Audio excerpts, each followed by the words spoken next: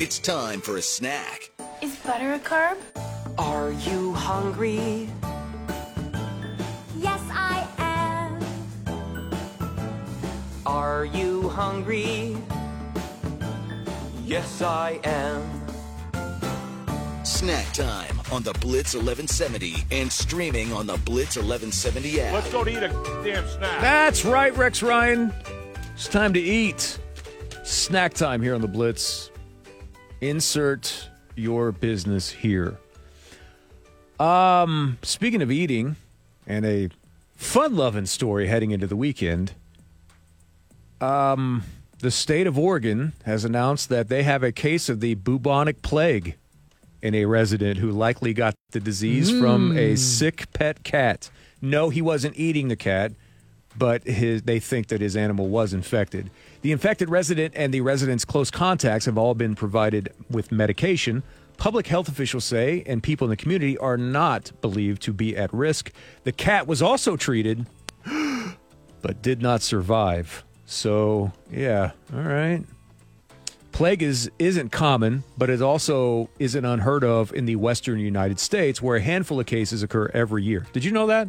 That the bubonic plague is still a thing and happens every year? I had no idea. Yeah. Didn't the movie Outbreak take place in Oregon?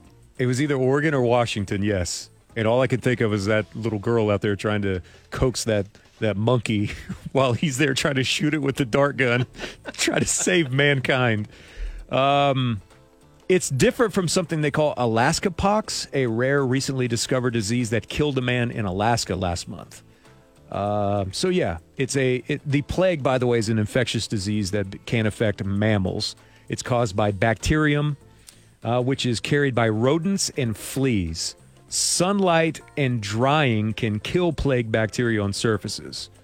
The sign that they have posted says the plague, otherwise known as Black Death, that prairie dogs and other wild rodents in the area may be infected with the plague. So if you're headed to Oregon, watch out for them damn prairie dogs, because the last thing I think that anyone wants is a good case of Black Death. All right, Dateline Boston. U.S. Customs and Border Patrol protection dogs sniffed out something unusual in luggage from a traveler returning from Africa. You take any guesses? Rotting fish. Not rotting fish. Maggots. It's not maggots, as was the story yesterday. This passenger returning from a visit to the Democratic Republic of Congo, where, again, all I can think of is Amy, good gorilla, Amy from the movie Congo, reported that the luggage contained dried fish and dead and dehydrated bodies of 4 monkeys. Just people just bring wild-ass stuff in their luggage, their carry-on luggage. The traveler said that he brought the monkeys into the U.S. for his own consumption. Oh, God. Oh. Raw or minimally processed meat from wild animals, sometimes referred to as bush meat, is banned in the U.S. because of the threat of disease. So, yeah, don't be trying to bring in your monkey meat at all inside of your carry-on bag. Dateline Oklahoma, quickly before we get to important dates in history. An Oklahoma judge agreed to step down last Friday after she was caught sending hundreds of texts from the bench while overseeing a murder trial in the killing of a 2-year-old boy, including messages that mocked prosecutors and messages that were sprinkled with emojis. The district judge, Tracy Soderstrom, also agreed not to seek judicial office again in Oklahoma under a proposed settlement filed with the Oklahoma court on the judiciary. She was the judge in this trial, and she didn't realize that the cameras that were posted back behind her were catching her send, are you ready for this? 500 text messages during this trial to her bailiff, where they were making fun of prosecutors, including his, as says here, his genitalia, which unless she's seen it, I don't know, how, unless it's just like a John Hamm thing where you can't help but that look dang. But yeah, she's just sending text messages. They're making jokes back and forth between each other about jury members and It's just awful. And keep in mind, she's in charge of a murder trial of a 2-year-old. She's completely... I mean, if they're letting anybody become a judge now, I'd like to throw my hat. Yes, right. One of the texts... I've judged burger competitions. I've judged a number of things. One of the texts described the defense attorney as, quote, awesome, and asked the bailiff, can I clap for her during the defense attorney's opening arguments? That was just one of the 500 text messages that she sent back and forth to the bailiff. I'm still confused by the genitalia one, like what they were making fun of at all on that. All right, important dates in history on this date. We will start first with Jerry Lee Lewis surrendering to federal authorities on charges of income tax evasion on this date in 1984, even though he was acquitted. Scott Hamilton won Olympic gold in figure skating on this date in 1984. Careless Whisper by Wham! Became the #1 song in America on this date, 1985. Jeffrey Bodine won the Daytona 500 on this date, 1986, from Hendrick Motorsports in the Hendrick Motorsports Chevrolet. Let's see. Notable birthdays on this date, February 16th, 1935. Sonny Bono. Remember how he left this heavenly earth?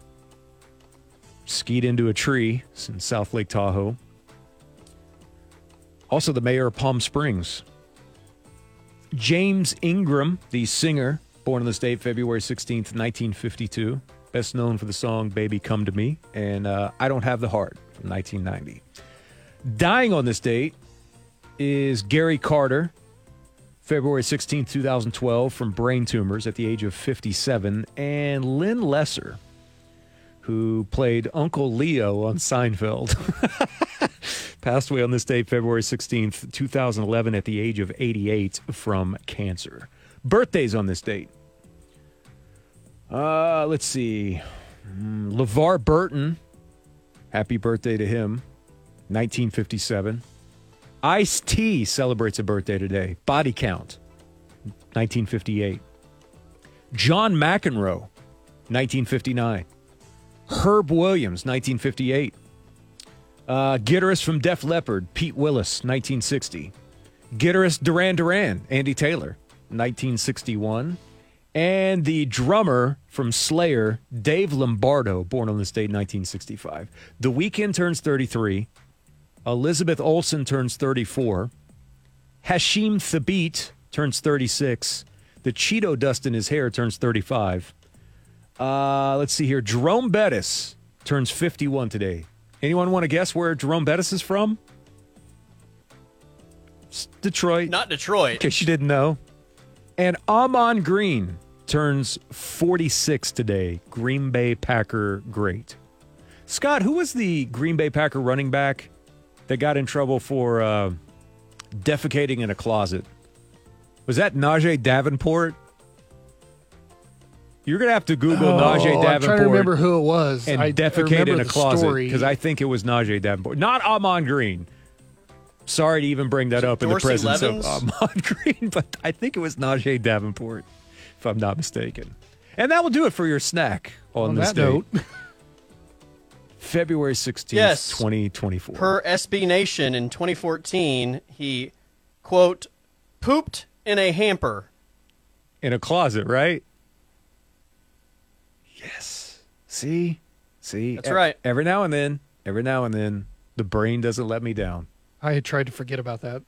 I think my favorite line from that was Jim Rome on his show previously was always saying that Najee Davenport got in trouble for growing a tail in a hamper. So there's that. And with that, we'll take a timeout. 5 o'clock hour is coming up next. John Holcomb will kick things off in the 5 o'clock hour here on the Blitz 1170.